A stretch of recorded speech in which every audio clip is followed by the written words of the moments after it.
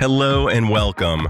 I'm Dr. Adam Dorsey, a psychologist in Silicon Valley, and I am the host of Super Psyched, a podcast dedicated to supercharging your life. Each episode contains fun, high-quality interviews with experts looking at psychology from all angles. Super Psyched is your tool to get more of what you want in your life and less of what you don't. This year marks the 20th anniversary of September 11th, 2001. It is a date of heartbreak and tragedy, and if you were of an age allowing you to remember it, it likely holds a specific spot in your memory. We remember it because of the deeds that are some of the worst that humans can do. In the days following, however, there were heroic deeds representing some of the best of what humans can do. On this episode, it was my honor to speak with a psychologist who decided to use her skills to bring healing to people at the epicenter of the destruction in New York City.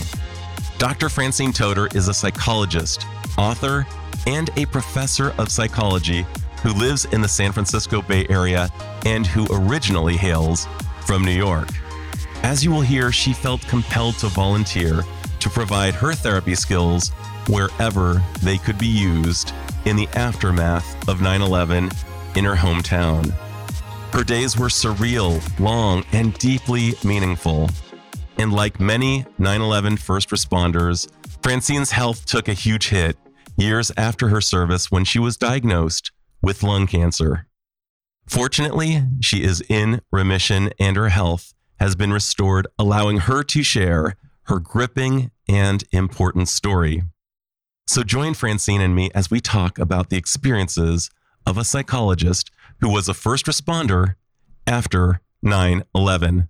Dr. Francine Toder, who has asked me to call her Francine, welcome to Super Psyched. Thank you. It's a pleasure to be here. Oh, Francine, I've been a longtime fan. You were the first person actually to teach me positive psychology while I was in the midst of studying quite a bit about it. And I had no idea that you had served, I'm going to call it serve, in this manner, helping the first responders after the catastrophe that was 9/11 a little over 20 years ago. And it's amazing that, our mutual friend Bonnie Burnell had shared this email with the article that you had written for Psychology Today. And it changes the way I see you, interestingly. It's amazing how we're all walking around with these stories, and yours is so much of great heroism and sacrifice from where I stand. When I read it, I was just so full of emotion. There was no question I needed to interview you about your experience in doing this. And I'm so glad that you're taking some time to share your experience with my listeners. I guess the first question I would have to ask, I know you're a New Yorker and I've read the article, but I was wondering if you could share what the messaging in your heart and in your brain sounded like that compelled you to make the leap and say, I'm going to serve as a disaster mental health practitioner in the post 9/11 reality of New York City. When that event happened, it was extremely traumatic. Also, because I am a New Yorker, because I grew up in that area, because I went to college in New York. And at the same time, I was the chair of the Santa Clara County Psychological Association's Disaster Mental Health Committee. I was in charge of disaster mental health for Santa Clara County, and I thought, who better than me to go and serve? I am a New Yorker. I'm at a stage in my life where my kids were grown up, and I could leave my private practice for a few weeks. I wasn't sure how long I'd have to be there. It turned out I was there for 3 weeks. I talked to my clients and I told them that I wanted to do this, and they were all very supportive. My family, not so much. Yeah, I was wondering about Joe. You're married to a wonderful man for 46 years. I was wondering, how did he respond? He was all for it, but it was my kids who were fearful of me going to jump into a dangerous which they perceive as a dangerous situation. I didn't know where I would be sent. I didn't know anything about the procedures, but I'm a risk taker. And I felt this was appropriate for me. And to me, it didn't seem like sacrifice. It seemed like doing my job and being able to serve a community that I knew well. It was an opportunity to do something good. on a big scale when a lot of the people in the Psychological Association who also had disaster preparedness experience didn't have the time, couldn't get away from, a family with young children. So I thought, why not me? I love that. Why not me? And one of the things you mentioned in your article, Francine, is that you often hear the question, what exactly does a psychologist with disaster mental health training do in situations like this? While you address this in your article, I'd love to hear more about that in your own words. Well, I do hear that question, what on earth were you doing at Ground Zero? And since my role was to support first responders, and that included police, firefighters, other kinds of responders like dog handlers or dogs that were trained to sniff out and find humans who were still alive, those kind of people. I also helped bystanders, the people on the ground who were traumatized. And I can tell you more about that. But in some of the places where I was, the local people were traumatized. And it just activated for them old experiences. There was a restaurant in Lower Manhattan in New York that couldn't be open. I mean, nothing was open. There was rubble. Ground Zero was terrible. But there was a restaurant, an Italian restaurant in Lower Manhattan that opened its doors to all first responders for a meal anytime, 24 hours a day. They didn't have enough food, so they sent word to every restaurant in Lower Manhattan. And there were trucks that were delivering food, and that was made in that restaurant to give away to first responders. It was a great, huge restaurant, and there were tables set up where people could be there 24 hours a day. And one of my jobs was to walk around and talk to people, because there was a great worry that first responders who aren't often the kind of people who are going to tell you how they're feeling. I mean, they're trained to just act, and they're acting in an emergency situation. My job was to go and talk to them and see if I could pick up some of what they were feeling, give them an opportunity to vent so that you could prevent some of the aftermath, which results in PTSD. Sure. So one of the things that you were trying to do is mitigate the likelihood of PTSD occurring after this acute stress. And you were talking and allowing them to discharge. I have this image of you kind of almost like a bee pollinating flowers, like walking and just having meaningful, brief exchanges that relied on your training. A lot of people think, a friend could do this. And oftentimes, due to the training that psychologists receive, this is not just a friendly conversation. This is actually a healing interchange. And I'm wondering, if you could speak a little bit to that. Well, the goal was healing. Well, first allowing them to vent so that they don't have to carry this with them. The opportunity to heal after that, but also an opportunity to assess. If I were to perceive that this is a dangerous situation, then I would have some responsibility to act on. And I didn't see that, actually. These people are very well trained. But again, one of my responsibilities was to go to Ground Zero, to actually the very, very place where the remains of the building stood. And there was an outpost that was created for firefighters and police, kind of a headquarters right there.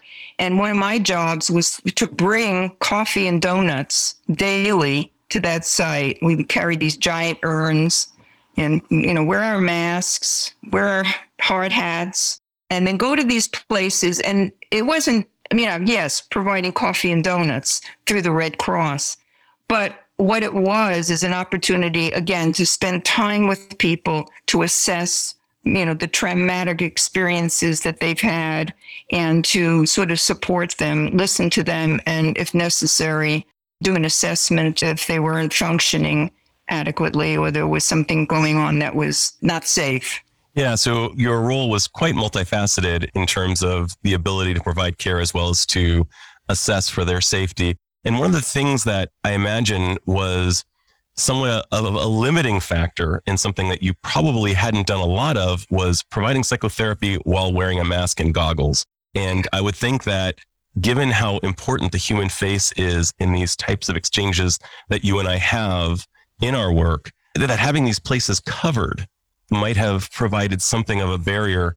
How did you overcome that? How did you connect with people? The masks were inadequate. And one of the things we did, because it was really hard to breathe there and nobody really thought about the consequences of the toxicity in the air at that time. So they weren't wearing masks inside this facility. I see. They could have been. And I took my mask off as well. I wasn't wearing goggles. I was just wearing a hard hat. I see. Construction, the construction. Sure. I still have it. It has a Red Cross on it. And I think that's a very meaningful symbol for a really important time in your life. Yeah, it is. And so we made contact, and basically there was a lot of emotion expressed through people's faces. And maybe I had to kind of assess what was going on inside from observing the nonverbal qualities of interaction.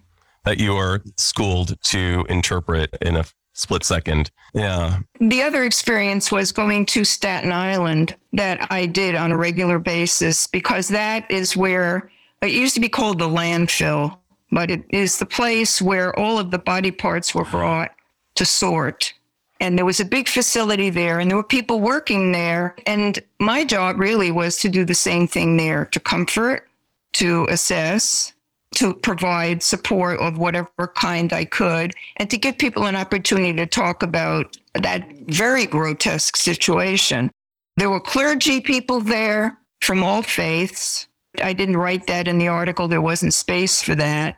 But there were rabbis and there were priests and there were ministers all praying over the body parts because nobody could be identified. It was quite something. I mean, there were trucks there from morgues and coroner's office, and there were people working there. So my job was to help people stay sane, basically. And so I go around during the lunchtime, basically, and walk from table to table, sit down, have a cup of coffee with someone. There's something about having food at the same time that you're having a conversation that allows people to be a little bit more relaxed.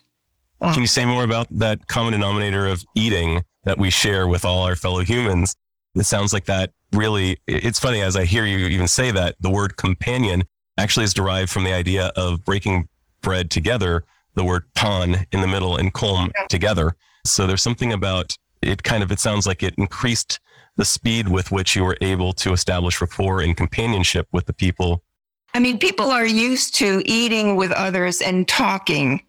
So it makes it a little bit easier to reach them, which it otherwise wouldn't be if they were focused on the job at hand.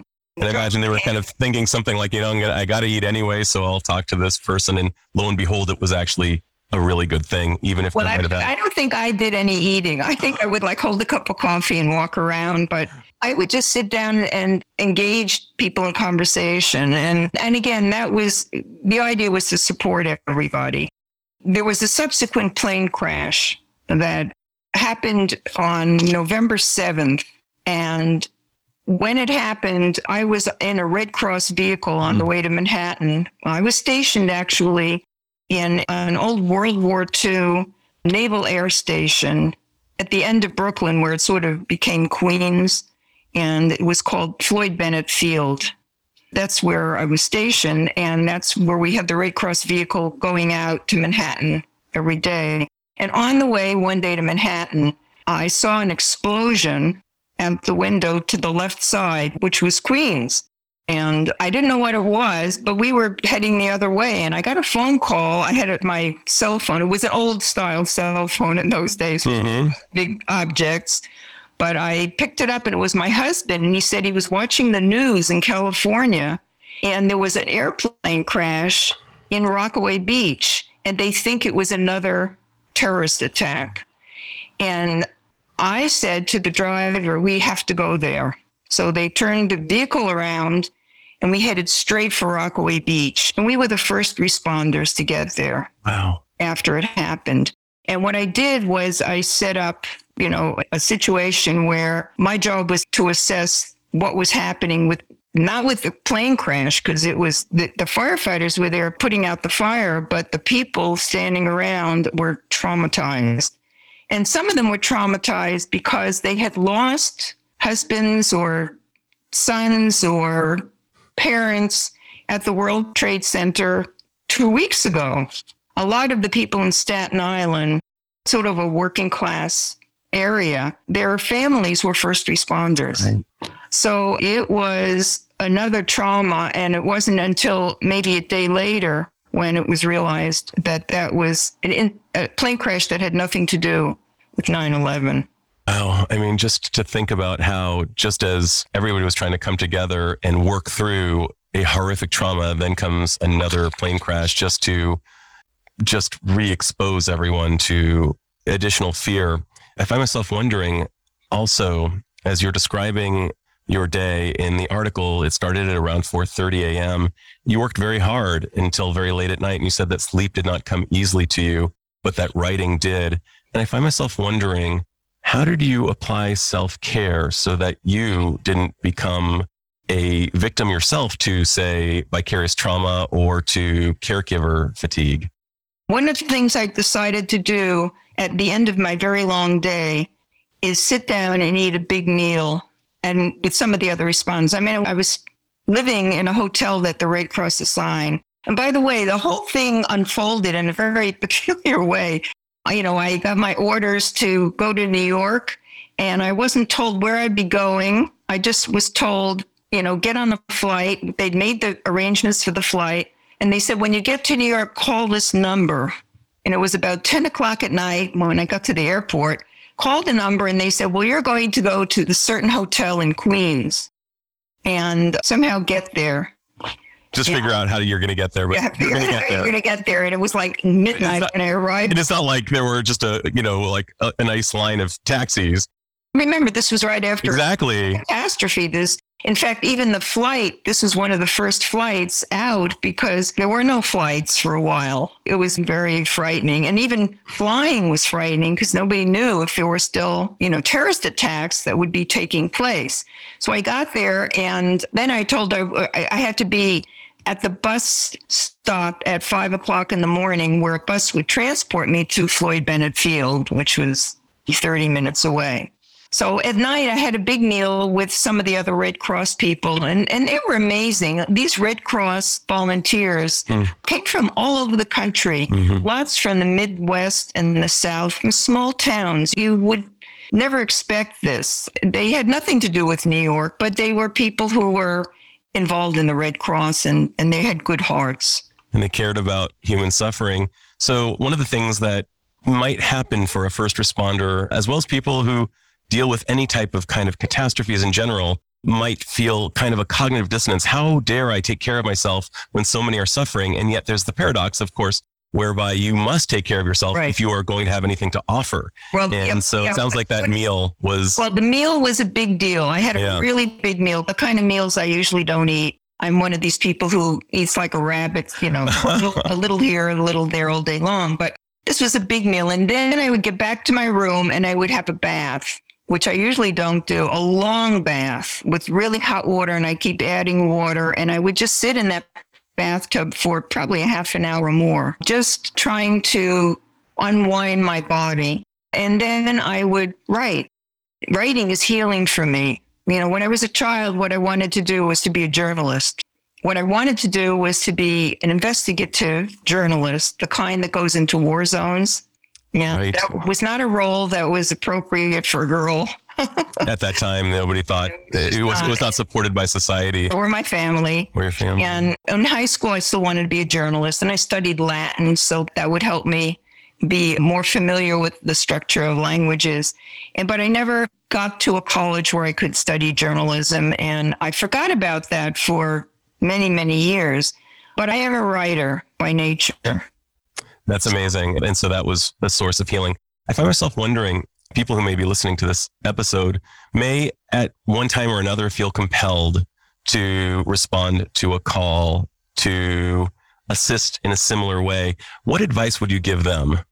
Well, first, understand your own temperament and your own capacity to deal with trauma. Have you had any experiences in your life that would allow you to be in a situation where you didn't know what was going to happen next, and your ability to act quickly when you needed to if you know this about yourself, then you're probably a good candidate.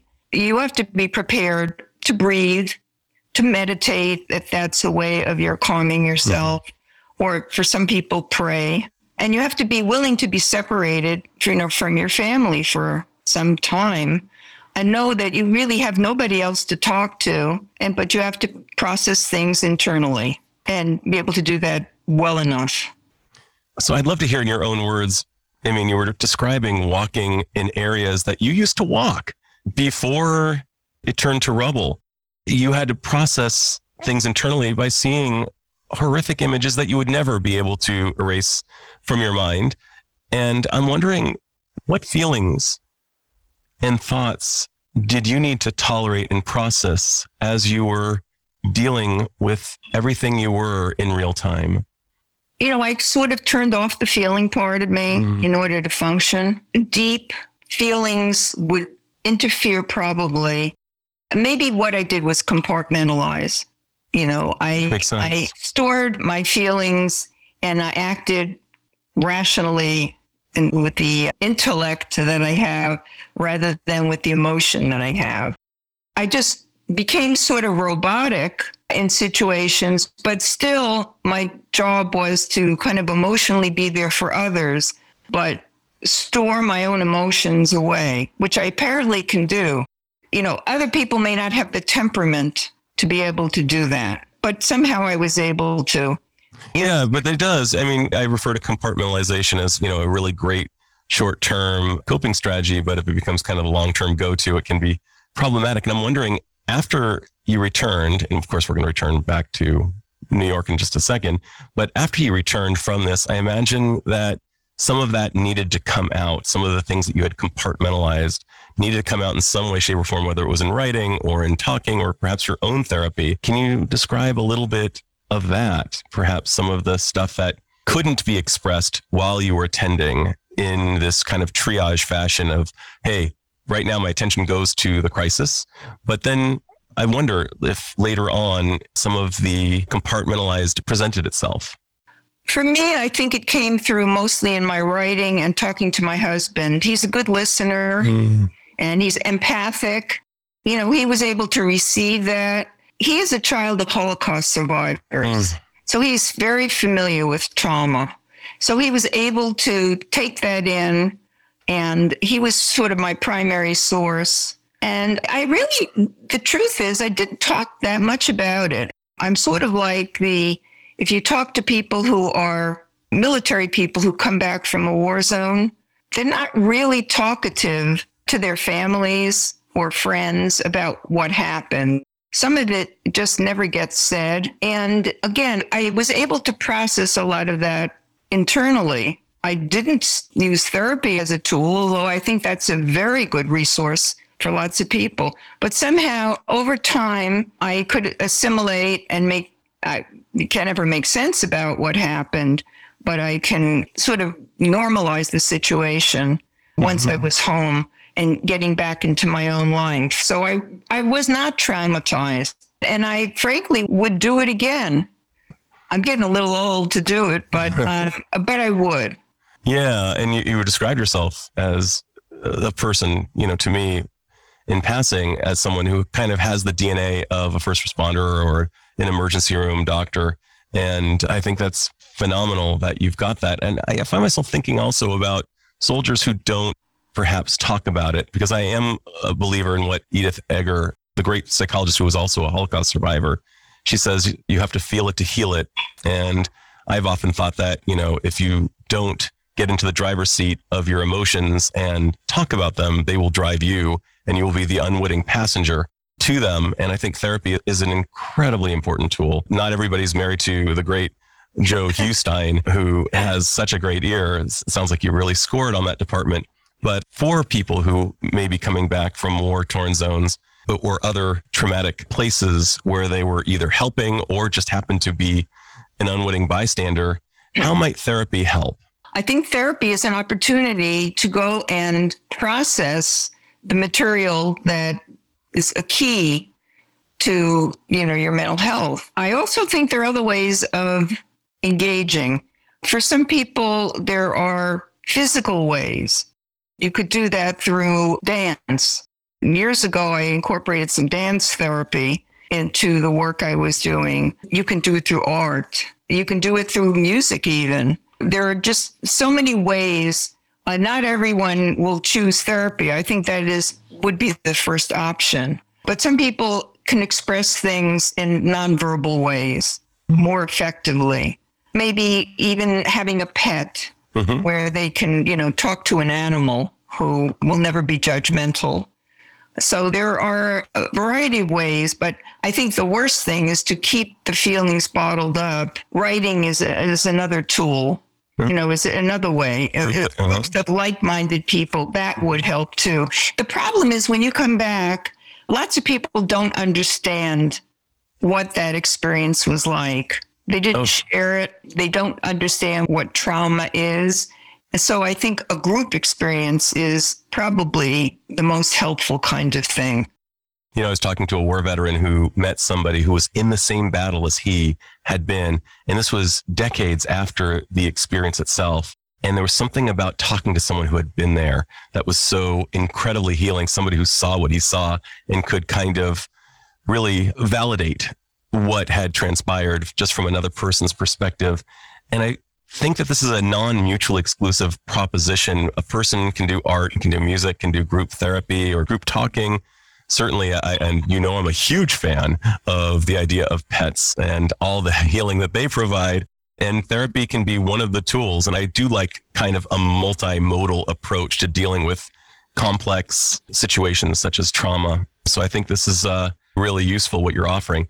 Francine, after going and doing what you did, I imagine that your worldview changed somewhat. And I'm wondering, what did you learn about human behavior that you didn't know before you served? Well, in a crisis situation, people come together. There's some relevance to our situation today. If suddenly a UFO came down to Earth and we all had a common enemy, all of us would come together. We wouldn't be having the political strife that we're having now. We would have a common enemy. Well, the common enemy at 911 was this disaster. And I saw people in New York do things that I'd never seen before. I mean, the taxis used to honk their horns a lot, and I didn't hear any of that. It was a really quiet and subdued place where people were kinder and gentler to each other. And I think that is one of the things that happened. I don't know whether it's continued. I haven't been back to New York in a while, but I do think it changed the character of New York. And I don't know about the rest of the country, because one of the things that happens over time is that people forget. And there are lots of people alive today who really don't know much about 911 or what happened there. So let's talk about that. The forgetting versus obsessing. There's, on the one end of the continuum would be just forgetting that it ever happened. The other end would be obsessing about it and not being able to live life. I'm wondering, how can we properly remember this, keep it as a source of instruction and perhaps caution as well as inspiration to us? How can we hold 9/11 in our minds? People do things according to their nature, their personality, their family history. People who are obsessive probably going to keep obsessing. I mean, I think you need to remind yourself that time moves on and that we're in a different place in our lives right now. People grieve, people heal. I don't know now how many people are obsessing about that. I'd say even the first responders, many of whom were seriously injured, many died, some were permanently impaired physically. We've seen a lot of these people on TV. They all feel like what they did was the right thing. And I don't think they feel heroic, and certainly I don't feel heroic, but it was the right thing to do.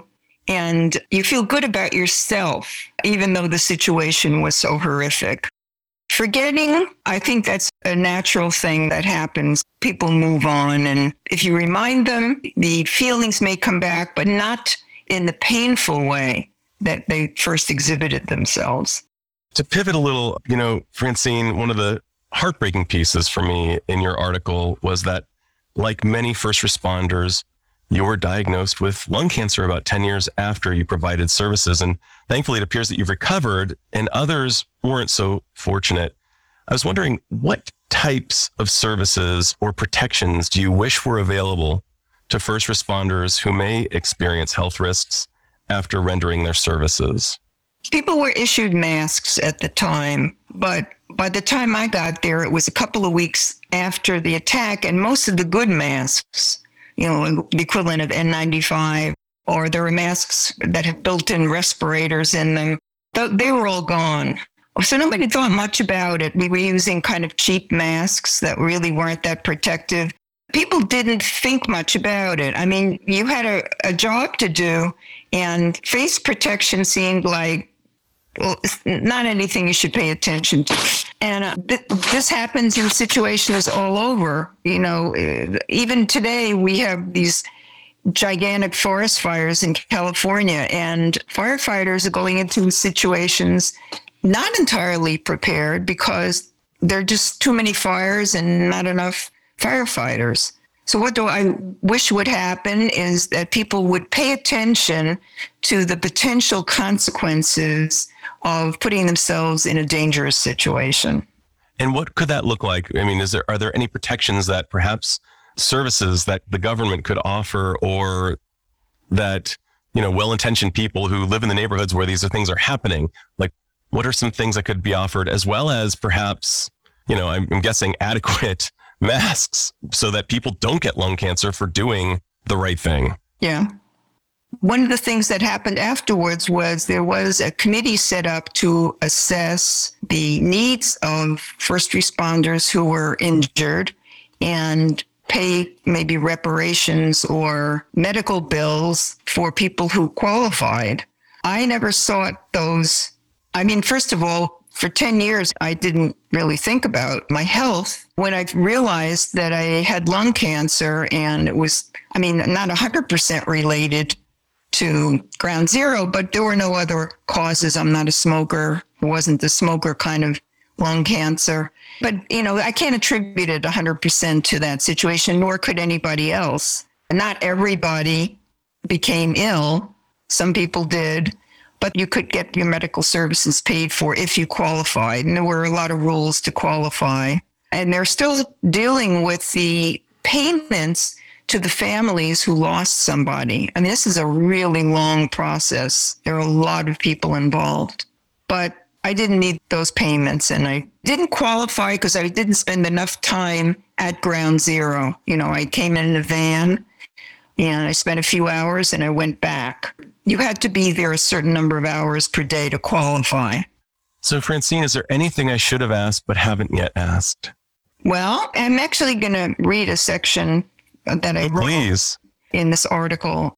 When we got to Rockaway Beach, we were some of the first responders. My goal was to talk to local residents who were traumatized by the crash from either seeing the crash itself or the destruction of homes, their own or their neighbors. I saw disbelief, anger, fear on their faces as they assembled at the barriers constructed at the crash site. A temporary morgue was set up within their view, and they came alone. They came in families. Kids came in 2 or 3s wandering by to gawk, cry, inquire about the safety of their neighbors. And these are the people that I met with. The first responders at that point were very busy and didn't need any help from me, but I had a walkie-talkie and I was in communication with them. A woman rocked as she sat on her porch steps facing the burned out remains of the house across the street. And another woman sat in shock. Her house was demolished by a piece of the plane sitting in what had been her front yard. Even though all of these tangible reminders of their former life were taken by the fire, she was focused on a mother and a child, neighbors across the street who had perished in the fire. She was also reliving an earlier loss, and this was another thing that happened to a lot of people. It reactivated a memory of a previous loss. And it was the death of her husband, who was a police officer who was killed in the line of duty 9 years ago. So here she was again, dealing with that trauma and the current one. The earlier horrible events of September 11th were recalled with renewed intensity and superimposed on the current loss. Over and over, I saw people being re-traumatized the crash being just the latest assault on their lives. Rockaway lost 84 people at the World Trade Center. Now this, it was almost unbearable. And then there was the owner of the Harbor Light Bar and Grill on the corner near the crash, who lost his son on September 11th at the World Trade Center. And he opened his place to all disaster workers to use the facilities and to relax. And his kitchen made a huge submarine sandwich for me to take to the woman who lost her child at no charge. And the outpouring of caring for others was evident everywhere, which was very heartwarming in a community that was in mourning. And as I witnessed this drama unfolding, I remembered that in spite of New York's usually rough and seemingly detached style, there is a passion and compassion that surfaces when times get rough.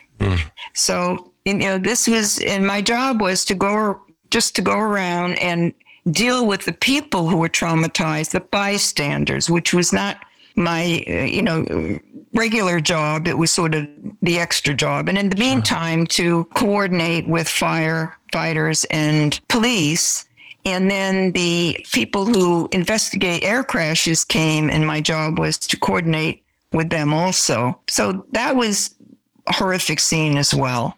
Yeah, just to hear, I've read the article a few times, and just hearing you read it in your own voice is really, really poignant and profound. So I'm glad to hear this article, even a portion of it in your own voice. I'm going to ask you one more question, and that is, because you didn't have a role model, and because there was so much wind at your front, as I'm describing it, did you ever feel like an imposter? Did you ever suffer from imposter syndrome? Oh, I do today. I always, yeah. How do you plow through that? I just keep moving. I tell myself, you shouldn't be here. Who are you? What are you doing? I mean, even in Palo Alto, I don't belong in Palo Alto because people here are wealthy and come from different kind of homes. They know how to eat with the correct fork. I'm an imposter. I don't belong here. I belong in East Palo Alto.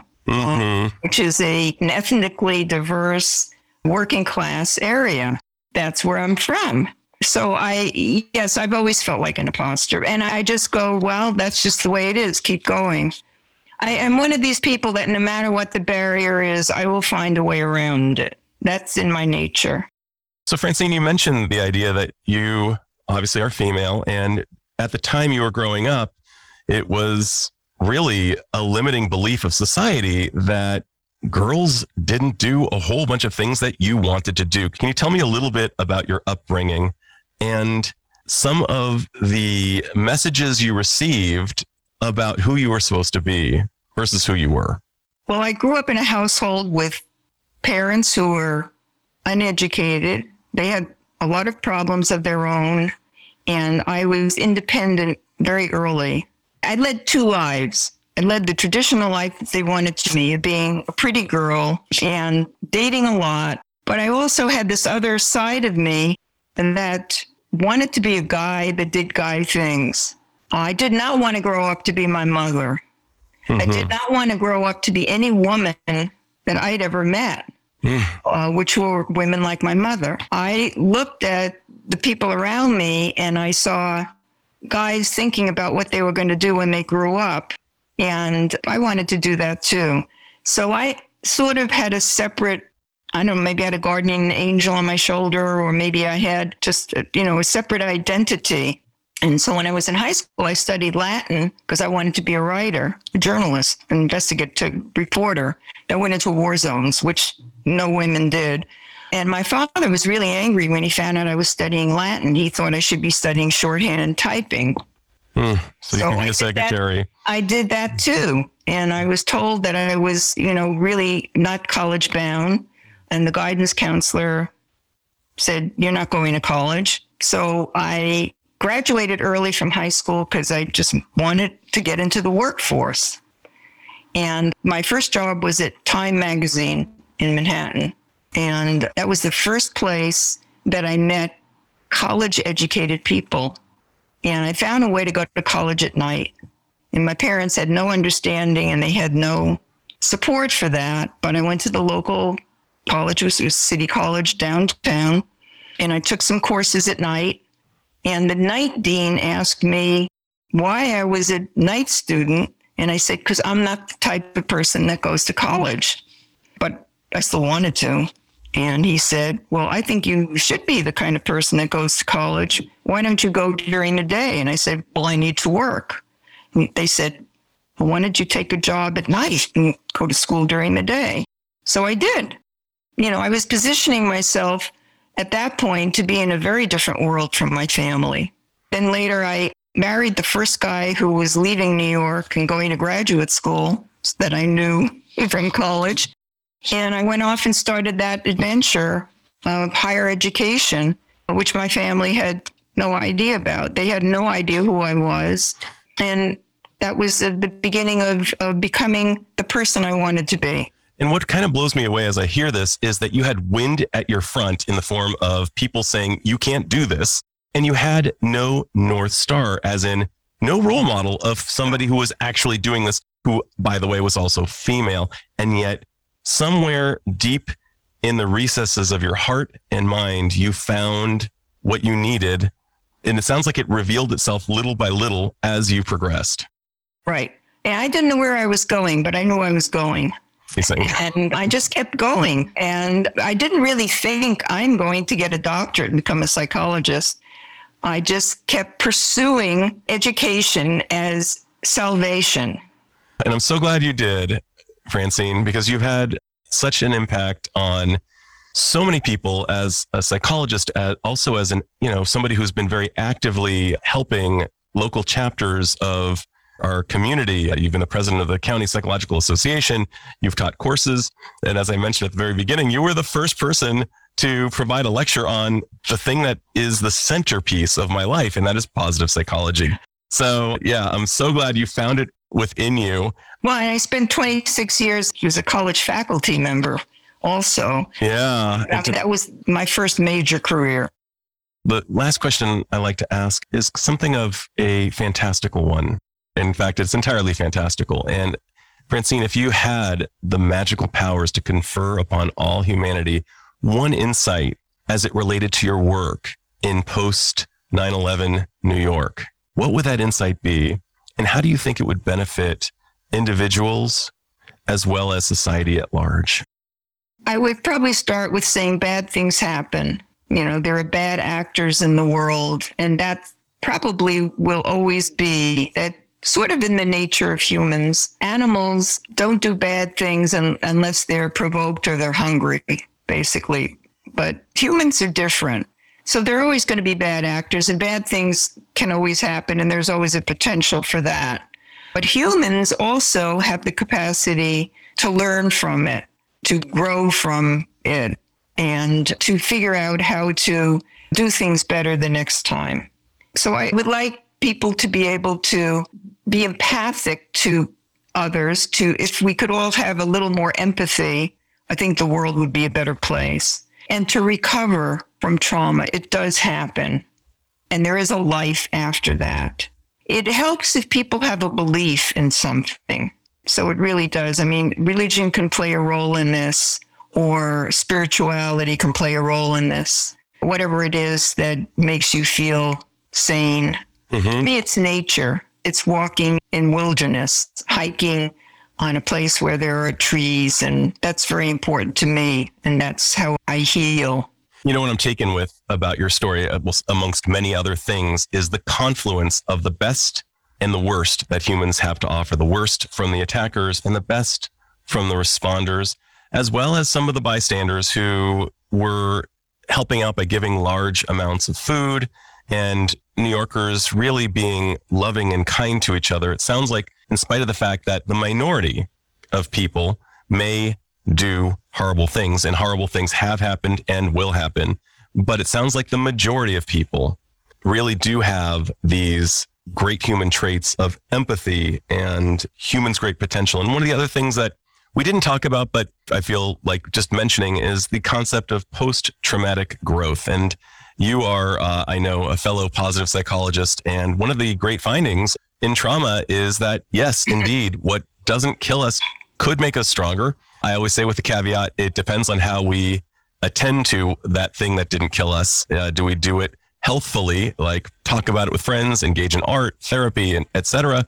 Or do we try to drink it away or engage in less healthy coping? And Francine, for sure, you get engaged in very healthful coping in the form of writing, taking a bath, self-care, recognizing the general meaning of what you were doing, because we are such meaning-based creatures. And I can tell that what was really guiding you was meaning, as well as having an incredible relationship with your primary romantic partner, Joe, and having the vulnerability to share with him what things were like and his capacity for empathy and providing you with the airspace. So I'm just so grateful for all that you've shared, all of the wisdom you've dropped during this interview. And I'm so delighted to know this part of you that I would not have known if not for, our colleagues' share on our listserv. So this has been great. Thank you so much, Francine. Oh, you're very welcome. It's been a pleasure to be with you. Right on. This is Dr. Adam Dorsey thanking you for listening to Super Psyched. If you know anyone who might like it or who might benefit from listening, share it. And if you like the episode, please hit subscribe.